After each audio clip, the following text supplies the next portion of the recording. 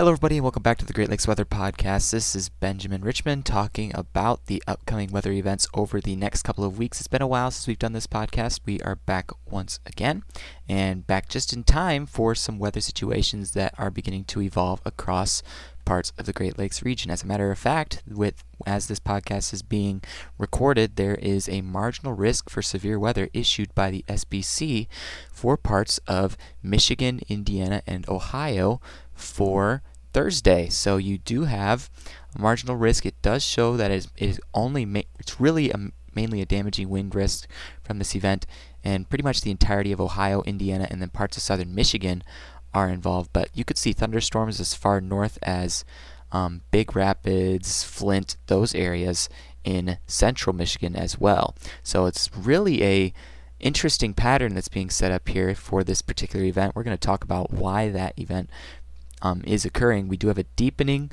low pressure system that is beginning to unfold across parts of Arkansas, Mississippi. They actually had a tornado watch that occurred across parts of that area, and this low is deepening and lifting off to the northeast, and it's going to be in our area, probably already in parts of Indiana this evening, but it is going to really start to impact parts of the northern Indiana, northern Ohio, southern Michigan region by Thursday morning. And if you get a sounding from the general area, there is a lot of low-level wind shear with this particular event, and then you've got strong winds aloft. So you do have speed shear and directional shear. It's really not an effective setup for a tornado, but it is an effective setup for damaging wind potential with these storms. So that is why they're putting out a marginal risk. But here's the thing, with this setup, it's really non-severe weather wind gusts will also be very present with this. There's actually a high wind watch, or high wind warning at this point now for parts of central Indiana, central Ohio, and then wind advisories up through parts of Michigan as well as that low continues to deepen.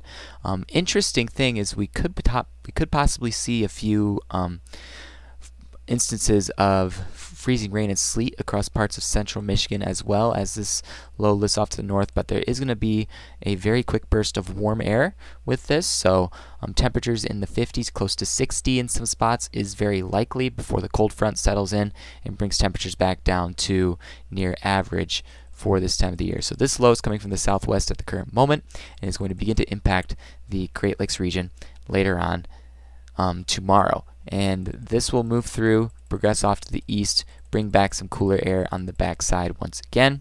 And really this kind of the setup is going to be part of the weather pattern over the next couple of days. I do see a very dynamic winter pattern, or a dynamic pattern, as you look in the upper levels, the 500 millibar level. So the level of the atmosphere where the air pressure is at 500 millibars, so up high in the atmosphere. You do see the upper level air masses. There is a series of changing ridges and troughs between parts of the Great Lakes region, so you do have some movement of air in the atmosphere that is going to be occurring, bringing instances of cooler air, warmer air. So we're going to see a lot of dynamic changes with the temperature where you really won't have a day that's there won't be really a day that looks exactly the same as the other. So it's really going to be a dramatic change up in regards to the weather situations. I do see some situations where we will likely see the resurgence of some of that Arctic air or that polar air that's going to be causing the potential for maybe some winter storms later on as we get towards closer to the end of February. That's still something that we have to keep watch on. That's going long range, so we want to wait to make a full determination on that. But by the time we get to February 28th or into March 1st or 2nd, I do see a burst of Arctic air potential near the end of February to early March that will likely bring some cooler air once again. So kind of a late season cold air blast. We've had those before. It's not really uncommon to have something like that that late in the winter season. And then we're going to have to wait to see how things unfold. I am seeing a blocking pattern set up for parts of southern Alaska. We have that big high pressure mass in southern or just south of Alaska, and then another air mass in parts of Greenland that is of high pressure that could cause the Arctic air to surge back down into the continental United States. So that's going to be something to watch. So according to the latest models, we do have some.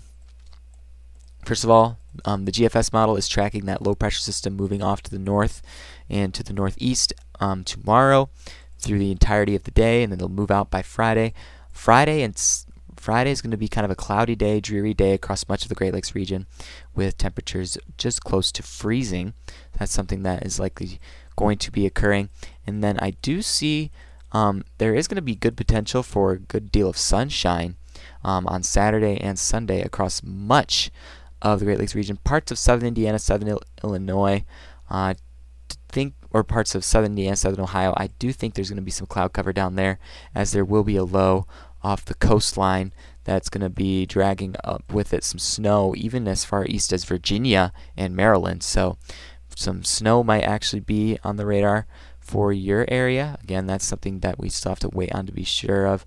Valentine's Day, we do have another low pressure system that seems to develop across the southwest of the Great Lakes region, and that is our next rainmaker potentially that could bring some rain to Michigan, Indiana, Ohio. Again, still going to be too warm to foster much snow from this event, but it is going to bring some wet weather to the area. And then what I do see in the longer range as we get to December 16th, got to wait for some model consistency, but the GFS does show February 16th we do have a low pressure system that does appear to have some intensity to it. It's a deep low pressure system.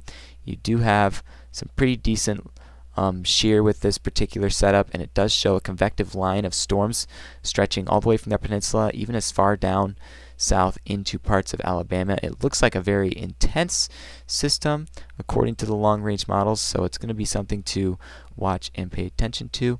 And then behind that you have a surge of Arctic air according to what the GFS model is showing, that will bring much cooler air to our area, and that is likely going to foster our next setup for winter storms across parts of the Great Lakes region as we get into the latter half of February. So overall, this next period of time is going to be relatively warmer than normal, but it will still bring some precipitation that will make things quite wet. So that is what these current models are showing. So just keep in mind that for today it's going to be very windy, and then as we get farther out, it looks like there's going to be a shot of warm air that's bouncing around between the upper 30s to mid 50s at some points, and then we're going to start to see that Arctic air resurge, it looks like, in the latter half of February. So we'll have to keep watch on that. So here would be my forecast for the next week. So Thursday, February 9th, quickly intensifying low from the south will bring some rain showers, and you could see a windy thunderstorm. There's a marginal risk for severe weather, but it really won't amount to too much. Strong southwest winds will likely be up to even close to 60 miles per hour across parts of Indiana and Ohio, non-thunderstorm related, and yet you do have a high temperature of mid 50s, near 60 degrees in some spots, and then a low temperature that's going to cool things down, low of 33. So Friday, February 10th, cloudy, decreasing clouds after sunset, so probably won't really see too much sunshine. It's going to be much cooler, high of 35. Saturday, mostly sunny. It's going to be absolutely beautiful on Saturday. A lot of sunshine, high of 39. Sunday is going to be even better. Sunshine and a high of 47, so you can actually go out and tolerate the temperature out there on Sunday. Monday, mostly cloudy, cloud cover returns, high of 45. Tuesday, partly cloudy, chance of rain showers after dusk, high of 49. And then Wednesday, rain likely, high of 50 degrees. So that's kind of the current weather update for this next period of time. Now I'm going to turn it over to some of the meteorology students who are going to talk about some of the different types of thunderstorms that we'll see in this upcoming spring season.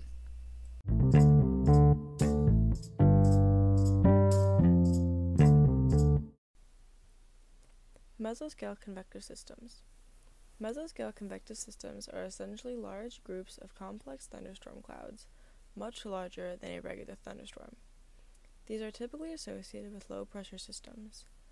They are almost always more dangerous than regular thunderstorms, considering how much larger they are than regular thunderstorms. These last for several hours. Typically, we see these in the Midwest and Central Plains.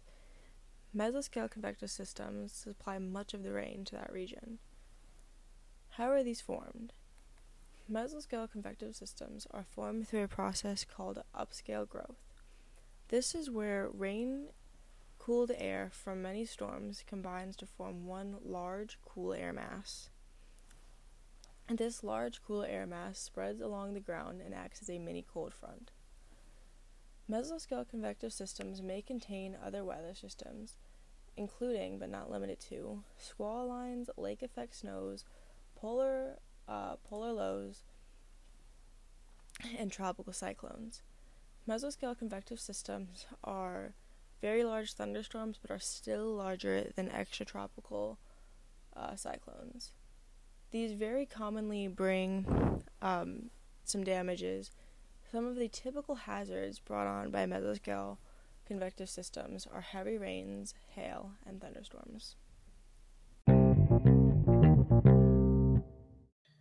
Weather concepts. A thunderstorm derecho. A derecho is a widespread, long-lived windstorm that is associated with a band of rapidly moving showers or thunderstorms. A derecho is like a tornado, but its damage is usually put in a straight line. The derecho tends to come in the summer around the Ohio Valley region. The derecho's development is usually attached to a bow echo. A bow echo usually comes from a group of thunderstorms but then transitions in a line of storms. The bow echo creates a downdraft, which in turn causes cool rain. The cool rain strengthens the cool pool, strengthening the storm. The conditions caused by the rain make the storm into an almost stable storm. This allows the storm to last much longer and travel much further. The line of storms continue to accelerate, forming one strong line or multiple small lines in a close group. 70% of all derechos come between May and August, with 63% of them being from May to July. The typical hazards of a derecho are destruction similar to that of a tornado, but in a straight line, or straighter line. The strength of a derecho is its wind damage swath extends more than 240 miles and has wind gusts of at least 58 miles per hour or greater along most of the length of the storm's path. The strongest derecho was the Corn Belt derecho. It made hail as big as 2.5 inches and made 20 tornadoes as byproduct, with the strongest tornadoes being rated F2. Recent ones are one that we saw on August 10th in 2020, and one that was seen December 15th, 2021. And the one in 2021 was a serial derecho, and the one in 2020 was a progressive derecho, and they both caused over $1 billion in damage.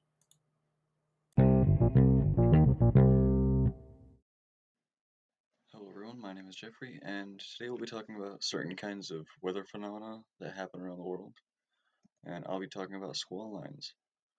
Squall lines are areas of active thunderstorms that usually span several hundred miles and can be up to 60 miles wide.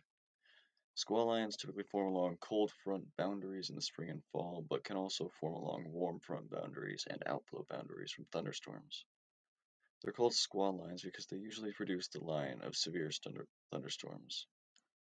They're found near a cyclone, which is an area of low pressure in the atmosphere. The cyclone helps to lift air upwards, which then cools and condenses into thunderstorms. The squall line forms along the leading edge of the cold front associated with the cyclone. As squall lines move across the landscape, they can produce high winds, heavy rain, hail, and tornadoes. Therefore, it is important to be aware of squall lines and know how to stay safe if you find yourself in one. Squall lines usually have very high winds, upwards of 70 miles an hour, and can uncommonly produce tornadoes. The most dangerous thing about them is that they can last for hours and move relatively slow, so it downpours a lot in a single area. One of the most significant squall lines we had was back in December of 2021 in Iowa, and that squall line caused roughly over $1 billion in damages and spawned 63 tornadoes in the area.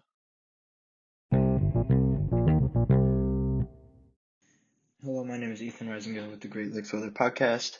Today I will be going over a type of thunderstorm called multicell storms, and This is going to be a little bit shorter than my normal podcast regarding places to visit in the Great Lakes region. You should go check those out.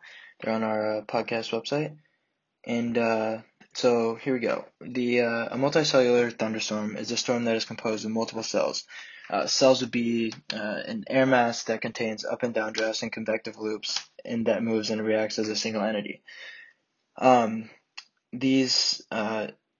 Each of these cells are at a different stage in their life cycle, and the structure usually creates several anvil shapes clustered together. How these form is if relatively isolated thunderstorms develop with more moderate vertical wind shear, they tend to become these multicells. There are two different types of multicellular storms, the first being a cluster and the second being a line storm. How the cluster looks is it consists of a group of cells moving as a single unit, with each cell in a different stage of the life cycle, which we kind of touched on at the beginning in the original definition. The second type of this is the line storm, or commonly called as a squall line, and this consists of a long line of storms with a continuous, well-developed gust front at the leading edge of the line. The line of storms can be solid, or there can be gaps and breaks in the line. So those are multicellular storms, and I will talk to you next time on the Great Lakes Weather Podcast. Hello, I hope y'all having a good day. Today we're going to be talking about the supercell, nicknamed the long-lived. It forms from some degree of buoyancy, moderate to strong speed, and directional wind shear between the surface and about 20,000 feet is needed to form. It is highly organized. It is a highly organized storm, feeding off of a updraft, a rising current of air that is tilted and rotating. A regular supercell usually has several distinct characteristics on the radar, including the hook echo, areas of enhanced reflectivity, and a bounded weak echo region. Winds of supercells can usually exceed 40 meters per second. Some of the common hazards of a supercell are damaging winds and large hail. They typically form in the cool season, so it's not something like that's gonna be happening like during the winter, like right now. But it's something to look out in the spring and that kind of time of year. Some recent history about it is that in November, I believe, in the southeast, a lot of the southeast, like Mississippi, Alabama, Georgia, I believe some Tennessee, Kentucky, those kind of places, and I believe Indiana may have been hit a little bit too by it. But there's a long trail of these supercells going through there, and left millions without power. I don't believe there's many deaths. Maybe a couple, but not too many though to be worried about it. But these things we have to watch out for them because they can be very, very, very destructive if we're not taking the right precautions to a storm, like taking shelter. And I believe also that tornadoes were produced out of this too. So again, if there's a tornado, get to the best underground. If you have a basement, is awesome, something like that, just to keep you safe. And I believe that's wraps up for today. And thank you for listening.